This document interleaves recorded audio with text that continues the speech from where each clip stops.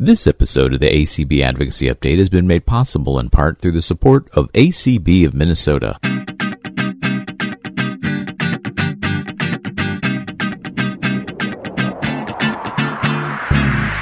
You're listening to the ACB Advocacy Update. Hello, everyone, and welcome to another episode of the ACB Advocacy Update podcast. I am your host, Clark Rockfall, ACB's Director of Advocacy and Governmental Affairs. For more information, please visit the website for the American Council of the Blind at acb.org.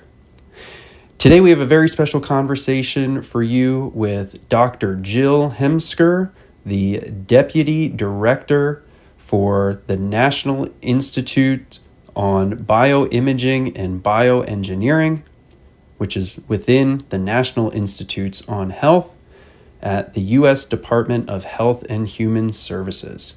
And this conversation was held live as part of the ACB conference and convention, taking place in person in Omaha, Nebraska, as well as virtually over the ACB Media Network, our social media channels, and on Zoom. So without further ado, let's jump right into this panel about the work and the advocacy efforts that have been done related to accessible at-home COVID-19 testing, along with Dr. Jill Hemsker, ACB President Dan Spoon, and ACB immediate past President Kim Charlson. Thank you, Maria, for being our host today, and welcome to our presentation on accessible home testing kits. And more specifically, we're going to hear today from Dr. Jill Hemsker, who is the Deputy Director of, and I'll have her explain what NIBIB stands for, because it's quite a scientific mouthful, but let's really be clear that Dr. Jill, as I call her, has really been an outstanding advocate for us as we've gotten started in having the conversation with NIBIB on the RADx program and the development of accessible home test kits for those of us who are blind or have low vision. And so we also have on our panel today, Clark Rockfall, our ACB Director of Advocacy and Governmental Affairs from Alexandria, Virginia, and Kim Charlson, immediate past President of the American Council of the Blind from Watertown, Massachusetts. So welcome, Clark. Welcome, Kim. Kim, can we hear you on Zoom? Are you there? Yes, I am here, Dan. Thank you. Oh, it's so nice to hear your voice. And I'll pass the mic over so Clark can say hello. Thank you so much, Dan, and hello, everyone. Just ask folks for their patience because Dan and I are sharing a mic here in the room. We like to be cozy and close to one another. We're both vaccinated and boosted, so no need to worry there. And if anyone listening on ACB Media has questions throughout this presentation, please email them to advocacy@acb.org. That's advocacy@acb.org. And if and when we have time for audience Q&A, I will be the one pulling those questions up. Otherwise, we'll share those questions with Dan, Kim, and Dr. Jill Hemsker for answering after the session. Thank you, Dan. Thank you. And I'll, Dr. Hemsker, would you like to introduce yourself, please? Sure. Thank you, Dan.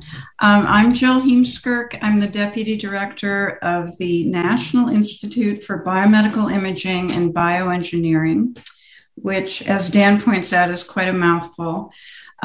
We like to think of ourselves simply as the Engineering Institute at NIH.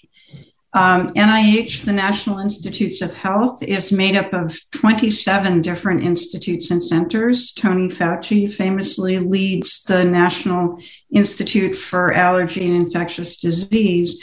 Our much smaller institute is focused on bringing engineering to biomedical problems. And so we don't have a particular disease focus. We're sort of the interface between engineering and medical research.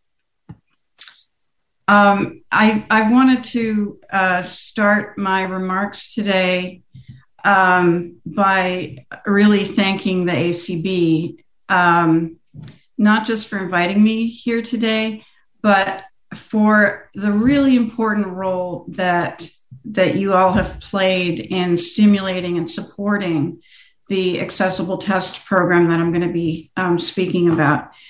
I just can't tell you how energized we all are to have taken this on as a mission, and are so grateful to your organization and the others who took the time to point out what we were missing, which is that it was great that the government is providing free home tests to the country, but there are many people in the country who can't use those tests independently, with privacy. And it's about time we did something about that. So I'm going to tell you a little bit about our program, what we've done for testing in the country so far, and then tell you about what we're doing to bring more accessible tests to the country. So RADx, which stands for Rapid Acceleration of Diagnostics, is a program that started in April of 2020, just after the pandemic hit, when, as you'll recall, the country really didn't have many COVID tests, and getting a COVID test was extraordinarily difficult. So Congress decided in April of 2020 to give us a large amount of money, $500 million, which was more than double our normal appropriation for our institute, to start developing COVID tests so that they would be available in the country, and not just lab tests, but point of care tests and home tests, so that they would be easily available to everybody. The reason Congress targeted us was that we had an ongoing program in point of care and home test development that had been going on at NIBIB since 2007. And so what this money did was allow us to greatly expand that program and focus on the COVID pandemic. The network that we have that was doing this work consisted of 4 academic centers and a coordinating center called CIMMYT at Mass General Hospital. What we did with the additional money was establish new resources, new core resources that could really accelerate the development of tests for COVID, because we were on a very tight timeline of wanting to get tests out as early as the fall of 2020. So we set up core resources to validate COVID tests in the laboratory with clinical samples. We set up a clinical core to conduct the studies that were needed to get FDA authorization. And we set up a truly unique resource at NIH, really unique across the government, called the Deployment Core at CIMMYT. And that deployment core is sort of the key to our success. It is a center of expertise that has a broad range of expertise across the pipeline of test development in not only technology development, but clinical work, regulatory work to make sure that the data is up to snuff for the FDA, and importantly, commercialization expertise to help companies do their set up their manufacturing, scale up their manufacturing, and actually get products out to the market. So really the uniqueness of this program in part is that we are going beyond simply providing funding to companies to develop tests. we're working with the companies at every step of the way to help them overcome any issues like supply chain issues, communication with the FDA, et cetera, so that we could get all the roadblocks out of the way and get this done as quickly as possible. And it's been phenomenally successful.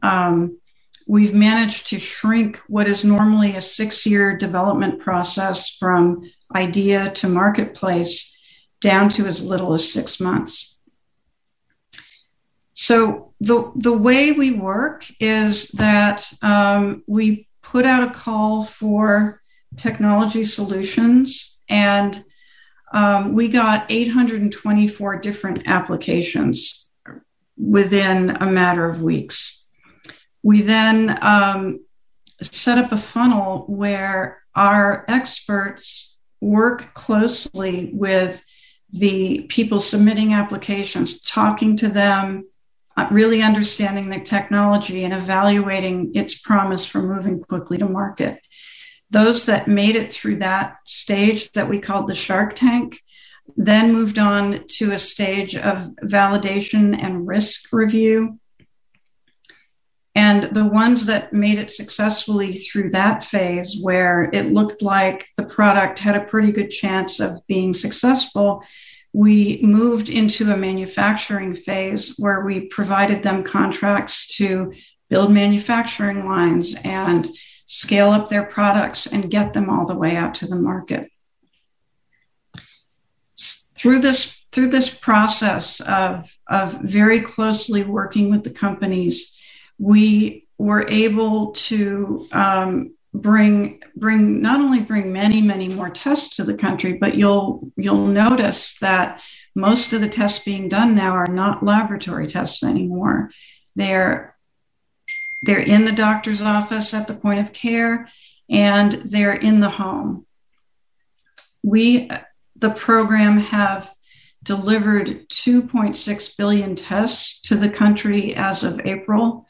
And this is the largest number of tests that have been produced by any country in the world. We're still going strong. The companies we supported are producing 11 million tests per day. And we were able to get 44 different tests to the stage of emergency use authorization with the FDA, which is the clearance that the FDA needs to allow a test to be sold on the marketplace. Of those 44, 10 are actually over-the-counter home tests. And we've worked with over 100 companies throughout the last 2 years to get to the place we are now. But there are a number of challenges remaining, and we still have about another year of funding left. Excuse my dog barking in the background. The obvious key challenge for today is to increase test accessibility, to make modified and next generation home tests that can be used independently by more people. We also would like to see improved performance of tests. The tests on the market now are not as sensitive as we would like to see, and we envision a next generation of testing where the results you get at home are as reliable as the ones that you get from a lab-based test. And so we're working on developing tests that have a much higher performance than what we have now through new technologies. We also would like to reduce the cost, and we've identified innovations in manufacturing and packaging and distribution that can drive the cost down significantly, and we'd like to see something under $5 a test retail. We also envision test-to-treat networks where the results of at-home tests and the digital reporting of those results can be linked to a telemedicine infrastructure where treatments for COVID can be immediately delivered to people's homes so that they can get diagnosed and treated without ever leaving their home. So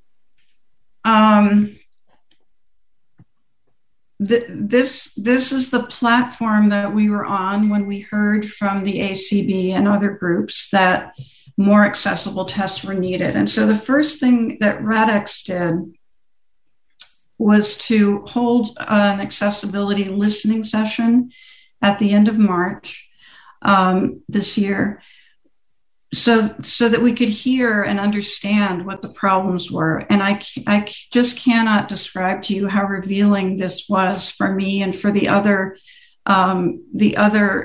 people running and working within RADx. We had representatives from 7 different advocacy organizations, including ACB. And we had representatives also from 6 federal agency partners who have, as part of their mission space, accessibility in general, including the CDC, FDA, the National Council on Disabilities, the ACL, and the U.S. Access Board. So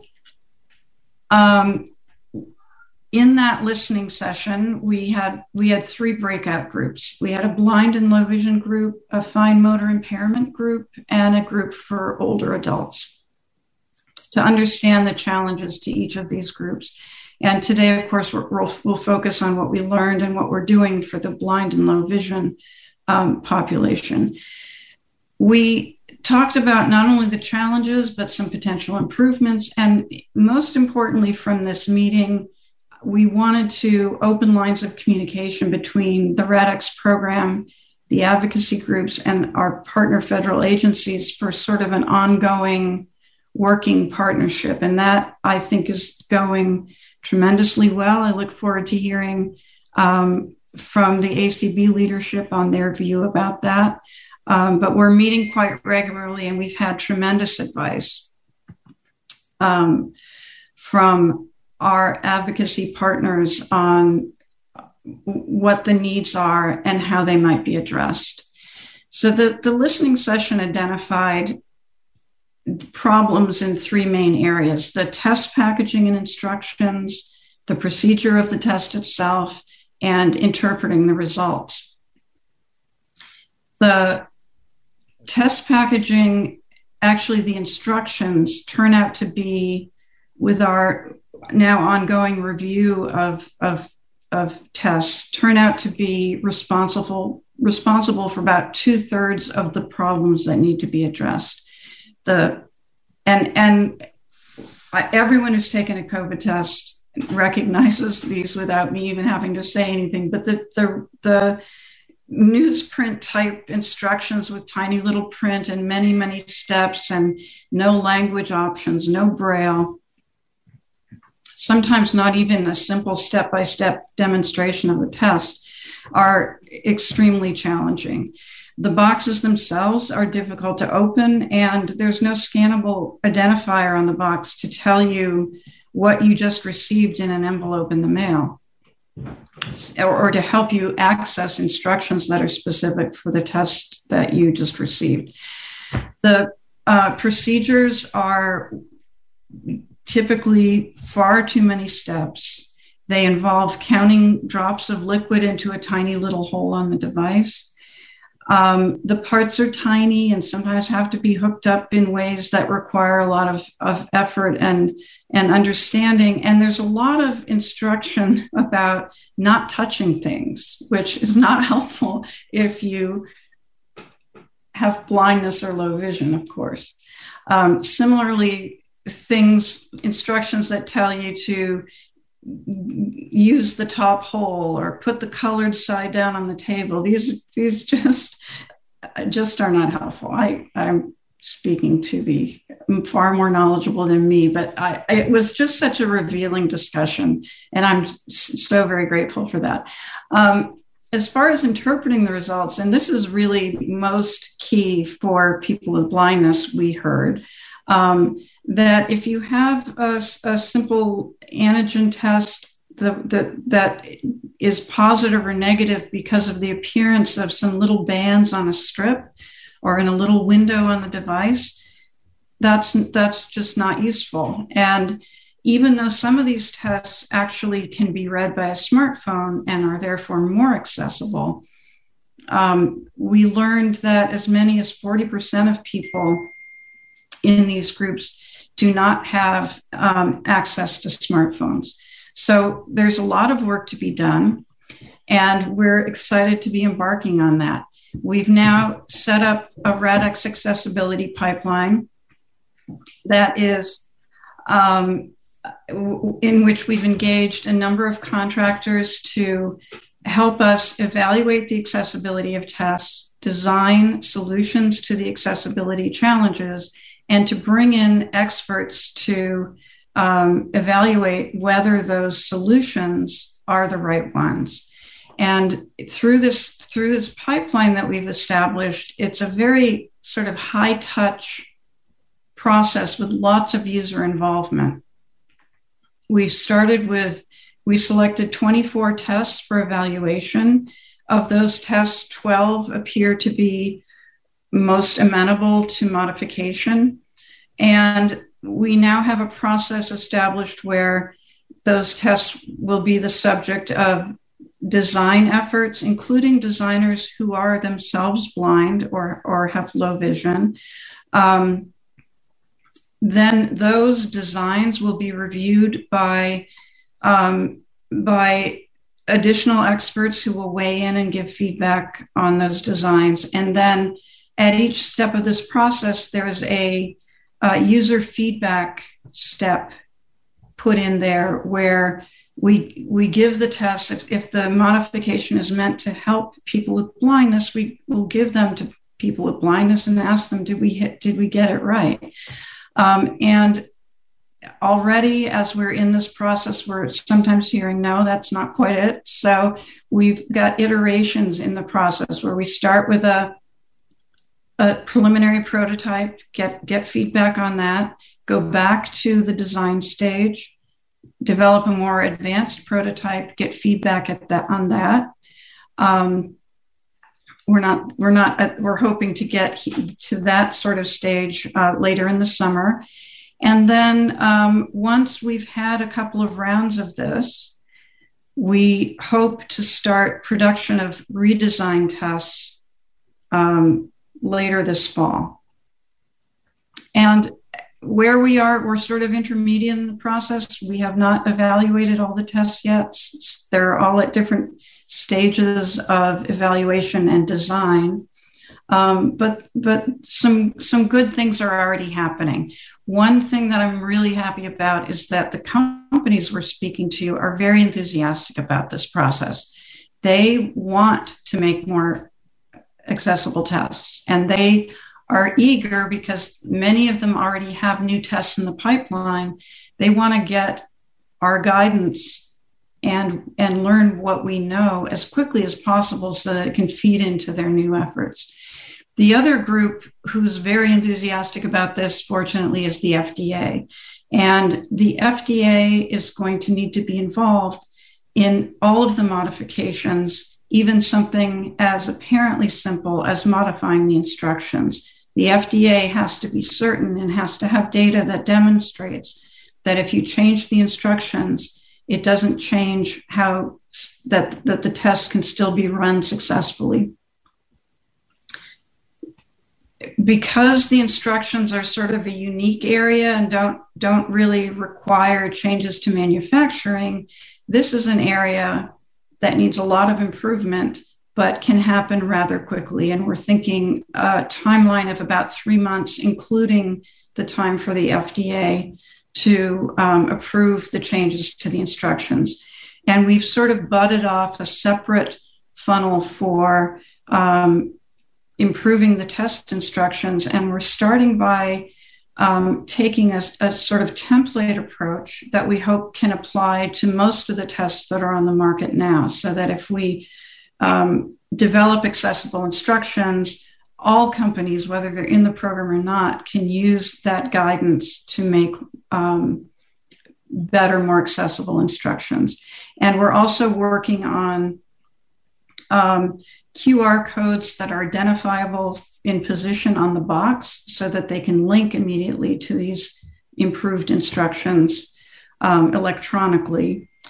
And and as I said, we're hoping that we can have this impact the accessibility of tests within a few months.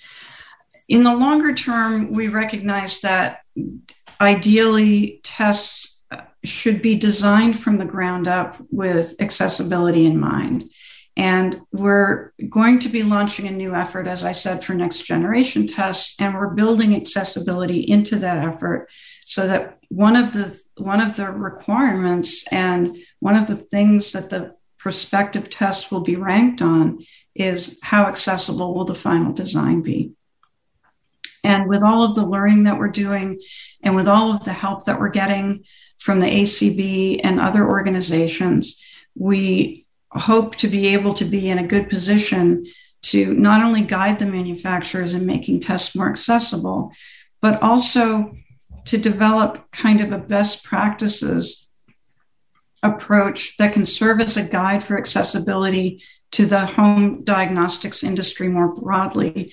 We're hoping that this effort that we've started with your encouragement will benefit not only the development of COVID home tests, but all of the home tests that are being developed for diabetes, pregnancy, flu, HIV. It's really clear to us that with kind of guidance like this that we can publicize and put out there in partnership with our federal agencies, hopefully this more accessible approach will apply to much more than just the COVID tests that will be coming to market. And of course, we will be working on these new universal designs, and we're also excited that it's not just the blindness community and the disability community. Everybody struggles with these tests. Everybody has problems with them. They're confusing, they're difficult, they're clumsy, they're not very sensitive. And so we believe that this effort will have a broad impact on everybody who's using these tests. And that's really the fundamental value of the universal design approach. So I think that is pretty much what I had to say today as my introduction. I hope I haven't gone on too long. I'm just very excited about this, but I'll turn it back to you, Dan. Thank you, Dr. Himsker. And I just have to share that I had the opportunity to meet Dr. Himsker for the first time in March when we had the listening session. And again, as she said, there were many members of the disability community involved, including several from the blindness field. And it was very refreshing. Dr. Jill kind of started the presentation that day and walked us through, the steps to do an Inogen home test kit. And at the end of that demonstration, I asked her just a very simple question. Could you have done this if you were blind? And she said, I tried it with my eyes closed and there was no way. It was, she got it day one. And her boss, Bruce Tromberg, who is the director of NIBIB, came on that day and spoke for 20 minutes at the end of our listening session and really laid out the long-term vision for where we need to get to with Inogen home test kits of all types of different varieties. So first, I want to let everybody know, within the American Council of the Blind, the participation that we had from our Director of Advocacy and Governmental Affairs, Clark Rackful, who was part of those listening sessions, Kim Charlson, our immediate past president from Watertown, Massachusetts, Jeff Tom, ACB Board of Director and President of the Association or the Alliance on Aging with Vision Loss. He actually didn't attend the blind and low vision group, but attended the older adult group. And really, it was so interesting to see the number of similarities across the three groups of challenges, whether you had fine motor skill issues, you were aging, or you were blind or had low vision. many of us had many of the similar difficulties with taking the tests. And also Claire Stanley, our previous director of advocacy specialist with the American Council of Blind, that now works for the National Disability Rights Network. So ACB was very represented on that call, and it was just refreshing to me to see the dialogue that took place, the questions that were answered. And what made us really feel good was not only the questions, but then each team came back and summarized their findings at the end of the session. And we could all hear that they got it. They really understood the issues. And then Dr. Tromberg came on and talked about the vision of where NIBIB wants to take this through the RADx program over the next year. And now they're coming through, as we're seeing, with quick results 3 months later. So from that, we're very, very thankful. I was hoping, Dr. Hemsker, you could talk a little bit more, you did towards the end, but what Dr. Tromberg kind of brought forth, that he really sees this happening at 3 different levels: the short term, the intermediate term, and the long term, and what those different barriers are that keep you, that kind of limit you of what you can do in the short run versus the intermediate level where you're actually changing the product a little, and then at the final level where you're really redesigning a new solution for antigen home tests. So yes, that's the little dose of reality that we've all been getting for the past 2 years, is how long it really takes to come up with a new marketed product from the blackboard stage. Every little change we make. So the immediate short term, or the fastest short term, I think, is the change to the instructions for use and simplifying and clarifying those, and making vision not be a requirement for being able to follow them. The intermediate stage of modifying existing tests is a shortcut in a sense, because all of the clinical testing and the technical development's been done. But every change you make that requires a change to the manufacturing line means you're adding probably 6 months, because you have to stop, change your dyes, change your mold.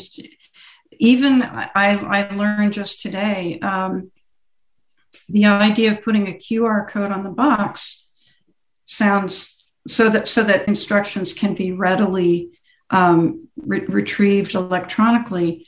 If there's no way to know where that QR code is, it's not very useful. So there needs to be some 3D element to it, or a Braille indicator, or we're talking about the technology that is of the sort where you tap your credit card on the little reader. It doesn't matter exactly where you are. The information flows through. So we're thinking about things like this, but that will require a change to the packaging, which will require a change on the manufacturing line, and introduce some months once it's designed and agreed upon. And then in the longer term, the idea of a completely new technology, a completely new test. Our experience with the COVID program to date, the earliest test we were able to get to market took 6 months, and that was not the majority of the tests. In fact, Ellume got to the market quite quickly. They were the first FDA authorization for a home test was Ellume. And that reminds me to tell you, I forgot to mention, Ellume is not perfectly accessible, but it's more accessible because it has a reader that communicates with your cell phone. And so the result from that test can be interpreted in a way that people with blindness can receive.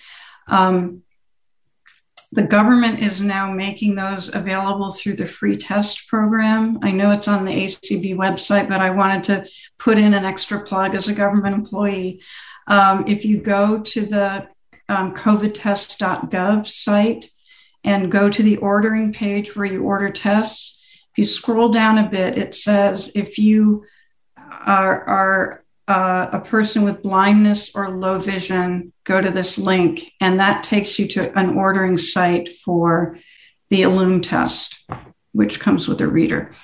But yeah, the brand new tests, the higher performance tests that are built from the ground up with universal design, that could take a year or two. And that was our experience, rushing as quickly as we could, getting rid of as many obstacles as we could. It's just the reality of the manufacturing world. Thank and you. This, and now I'll this might be Kim could ask a question. Yes, go ahead, Kim. Yeah, this might be a good time for me to interject a little bit about the Illume test. But before I do that, I just wanted to follow up what Dr. Jill said about the covidtests.gov site. That website is very, very accessible, really easy to use with a screen reader. I have to commend them for really setting it up, making it simple. But if you're not comfortable ordering online, there is a toll-free number you can call at 1-800-232-0233. And you can order the tests through that process. And that's been very successful for people. So what I wanted to talk a little bit about with all of you today was just to give you a kind of a glimpse into the Illume test. I ordered the Illume test for blind and low vision when the announcement was made just last week, I think, actually, or maybe 2 weeks ago, but not that long ago. And I did get the tests, I think it was on Friday of last week. So probably people who are at the convention may have tests, if they've ordered them, waiting when they get home. But I thought it would be interesting to just give you sort of an overview of my experience and the testing what I did. So as Dr. Jill mentioned, there is an app, and you do need to use a smartphone to successfully conduct the test, the Illume test. So the first step is to download and install the app, and there is an iOS or an Android version. So I was using an iPhone version, and the app asked me to authorize purchase to go ahead because authorized purchase of the app. It is a free app. So you just go ahead and say, okay, and there's no charge or anything like that. That's just a step in the process. So once you've downloaded and installed the app, then from the main menu of the app, you can flick to read the first screen, to continuously read or flick through. And it will tell you that it's a 3-step process. And at the bottom of the screen, there's a take a new test button. So far, so good. I could do all those things. Then there's a screen that says the app will need to use Bluetooth to interact with your test. And you click the continue button, and then you're prompted to allow your device to interact or to connect with your Bluetooth on your phone. And you select OK for that. And then you have to choose that you will allow the device to send notifications from the app. So that happens on most apps on that you use. Then you're asked to allow or not tracking by zip code. And that's for research purposes. And then once you've done that, there's options to allow it once, to allow it while using the app, allow it all the time, or don't allow. And again, that's sharing basically geographic, demographic information on where test taking is happening for research purposes. Then you proceed through that information about the test. You read about the test and what it does and what it doesn't do. And that results will be collected and shared, if you've allowed it, with relevant healthcare authorities. And your personal data is not shared unless you've specifically indicated you wanted it shared with a physician or a medical facility. So you agree, and then you end up with terms and conditions and privacy policies and things like that with most apps. And you look at all that, and then at the end there's an X button down at the bottom that says I agree. So once you get through those things, then it's time to provide your patient details. So, and I assume, the next time I use one of these tests, that'll all be in the app. So this is a setup process. So it really isn't as cumbersome as it may sound, but the next step is to put in your name, your first name, your last name, your date of birth. And the date of birth is a picker item. So you can choose, January, and then you choose the 13th, and then you choose your year on the picker list. And then it also wants your cell phone number, because that's important for communicating with your iPhone or your Android phone. And then some other required fields that you need to fill in would include your email, because your test results can be sent to you or shared with your doctor or employer. You'll have them so you can share them by providing your email. And there's a continue button. It also asks for your address, your age, and there's a short list of different kind of categories. And the one that I needed to check was that I was over the age of 13, so that I could continue to watch the informational video that was part of the process. And I did that. Then I got to the start the test part, which is good. So again, this is, flicking on your screen, checking and tapping on OK or continue. So there are the test itself physically is bigger than the first round of tests that came from the government that were the totally not accessible for us tests that were pretty small. This box is about maybe 4 inches by 5 inches and about 3 inches thick, because it has more items inside. And you'll hear about those as I tell you a little bit about the process itself. So the important part of the package, at least the first step, is what they call the analyzer. And the analyzer is a device that connects to your phone using Bluetooth. So this part was a little tricky, because there's a button on the analyzer, and you need to press that button to turn it on. And it has a slowly flashing blue light that indicates that it's waiting to pair, which a lot of devices have a flashing blue light with Bluetooth. To get it to pair, you need to hold down the button, and the directions say until the device, till the light is solid. So that didn't work so well for me, but we did time it. And it took about 3 to 4 seconds of holding the button down for the light to not be flashing quickly. And so it paired. There's no audio indication or anything when it paired.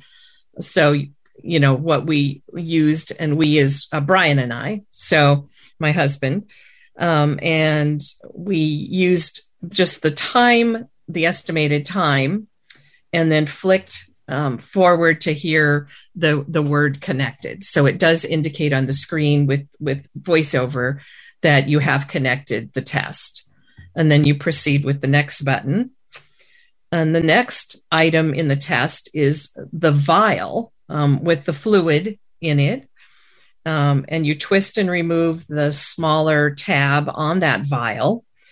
And you pour the fluid from the vial into the dropper bottle, which is another item inside the box. And click the next button. So that's all pretty doable. Now we get to the swab portion of the test.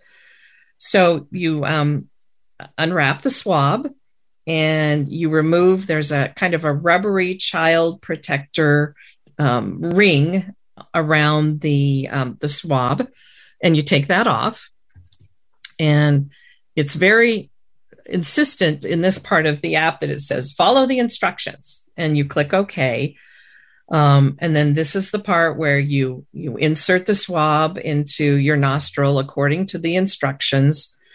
3 swipes around, and then you change and do the other nostril.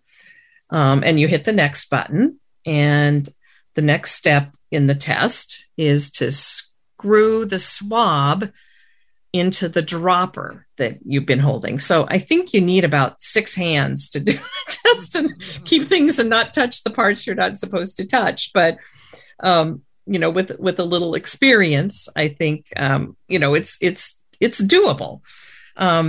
So again, trying not to touch any of the tip of the swab. You want to be really cognizant of that. And an interesting piece of instructions that didn't come until after we kind of done this is it says, do not shake your dropper, because they don't want you to shake up the fluid. And we kind of shook it a little bit, but then you get the next button and then the done button. So the last step is to open up the hinged cap on the dropper, you're inverting the dropper, and you place the exposed tip onto the analyzer port. That's basically a kind of a hole on the port. And you squeeze your dropper 5 times into that port. Then you flick on the app to the run the test button, and you click. And the app will start, and it does have a countdown 15-minute timer, which you can read by flicking over to the place where it's providing that information. So we were able to monitor the time. So it does not give you any kind of clue when the 15 minutes are up. So we basically set another timer for 16 minutes. So we would be sure that we had met the 15-minute timeline. And your results are displayed on the screen, and you flick to find those results. And then below the results, you go farther down on the test, and it gives you an option to share your information with a healthcare provider. And that was the process. I think it was a little, it was unfamiliar, uncertain. We did have some sighted support to help us through it.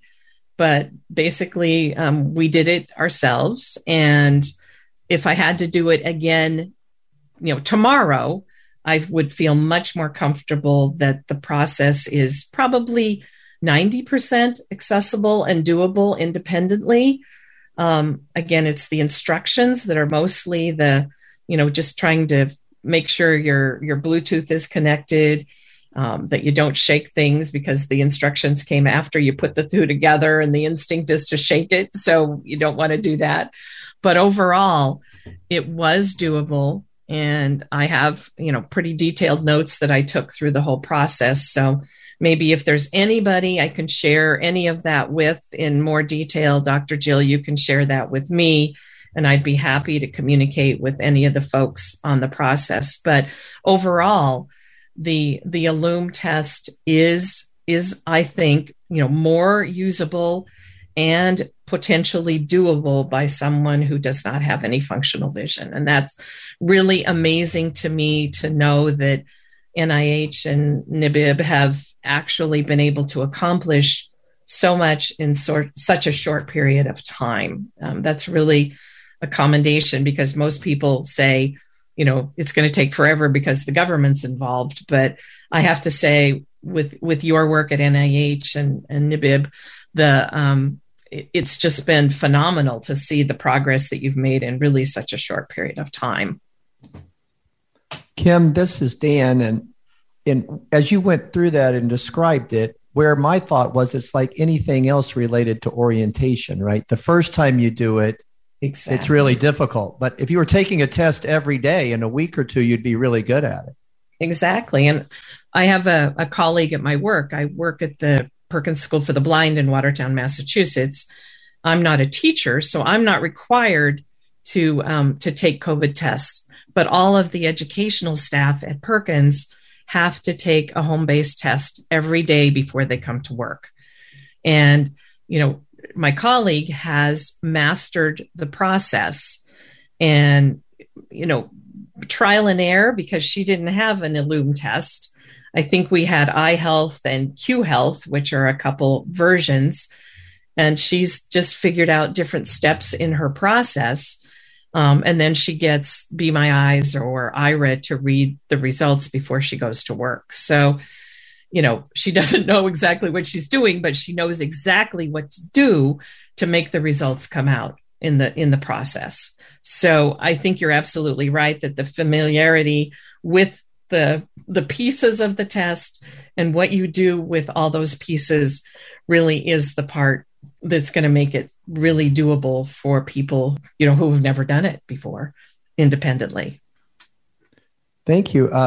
Dr. Himsker, what did you think about Kim's description?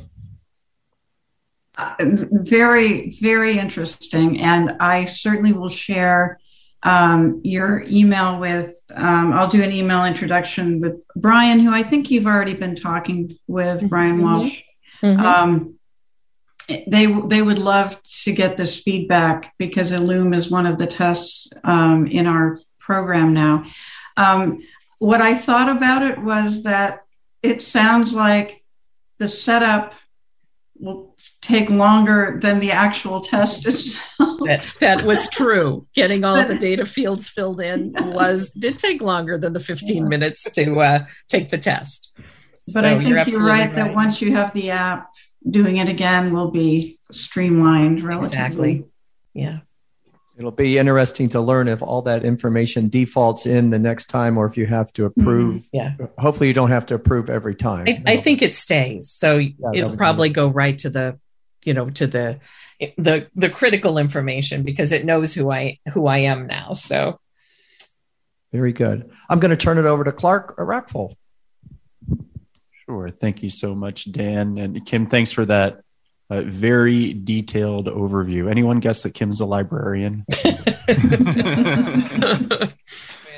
Yeah, that was very thorough. Thank you. And Dr. Himsker, we've talked a lot about where COVID testing is heading here over the next few months and into the future to make it accessible. But I guess I'll ask you to opine on what this work means for the rest of at-home testing and at-home medical diagnostics. I think it's been one of the great, silver linings of COVID that it propelled the home diagnostics industry forward. And as I said, our existing network that was built to develop home diagnostics has been in place since 2007. And actually getting a test to market has been an extraordinarily slow process without clear pathways defined through the FDA, for example. And all of this activity done in very close collaboration between the developers and the FDA and the other government agencies has set up kind of an ecosystem where communication flows very freely. It's very collaborative.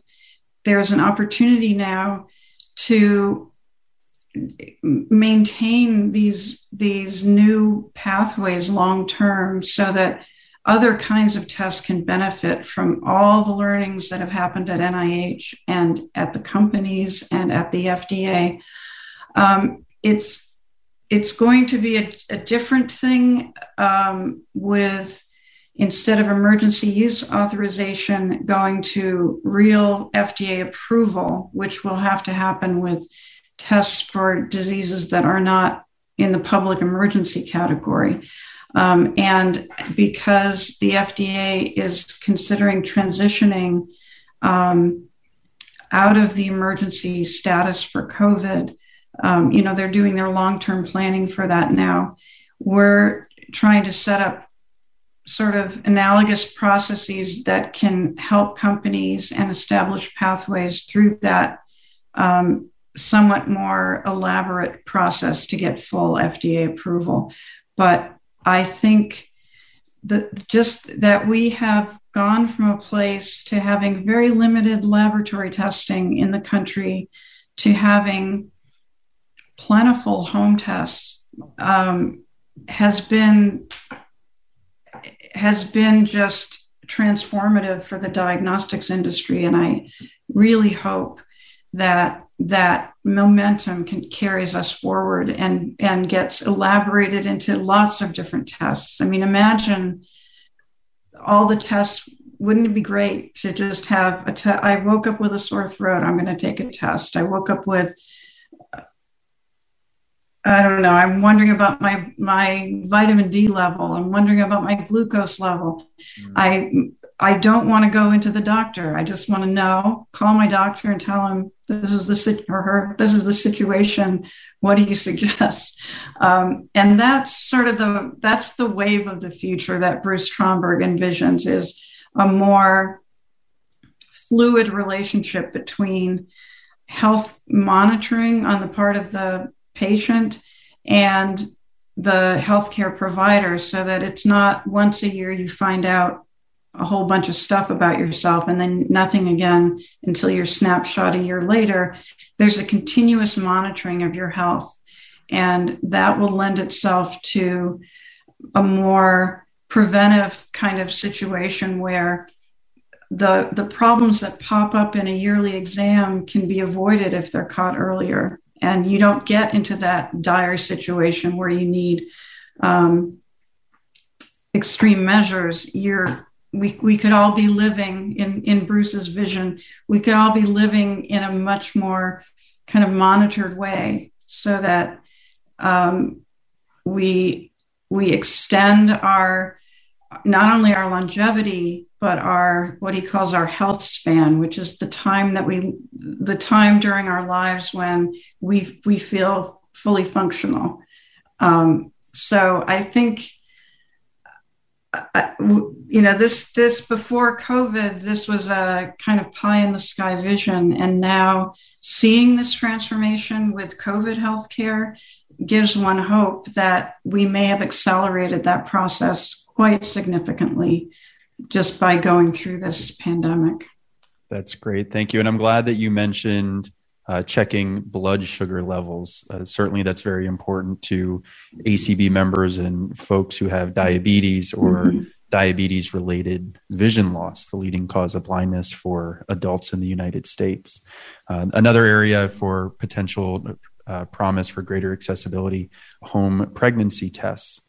Something we've heard about from our members as well. Thank you so much. It was so informative, and we really, really appreciate all of your efforts. And on behalf of the American Council of the Blind, thank you so much. And we look forward to continuing to have this productive collaborative partnership between NIBIB and the RADx program. All right, everyone. Thank you for joining us for this episode of the ACB Advocacy Update. A quick update since this conversation was held just last week. The Department of Health and Human Services and the federal government have announced that individuals who would like to order these more accessible tests may order now 12 tests at a time. Initially, they were only offering 2 tests at a time. They've increased that to 12. So we will include the link to do so in the podcast liner notes, and the information is also available on the ACB website at acb.org. If you would like to share your experiences with inaccessible healthcare, or in particular, using these more accessible tests by Illume, ELLUME, please send us an email at advocacy@acb.org, and we will continue our work in this important area, and we know you all as well. So keep advocating.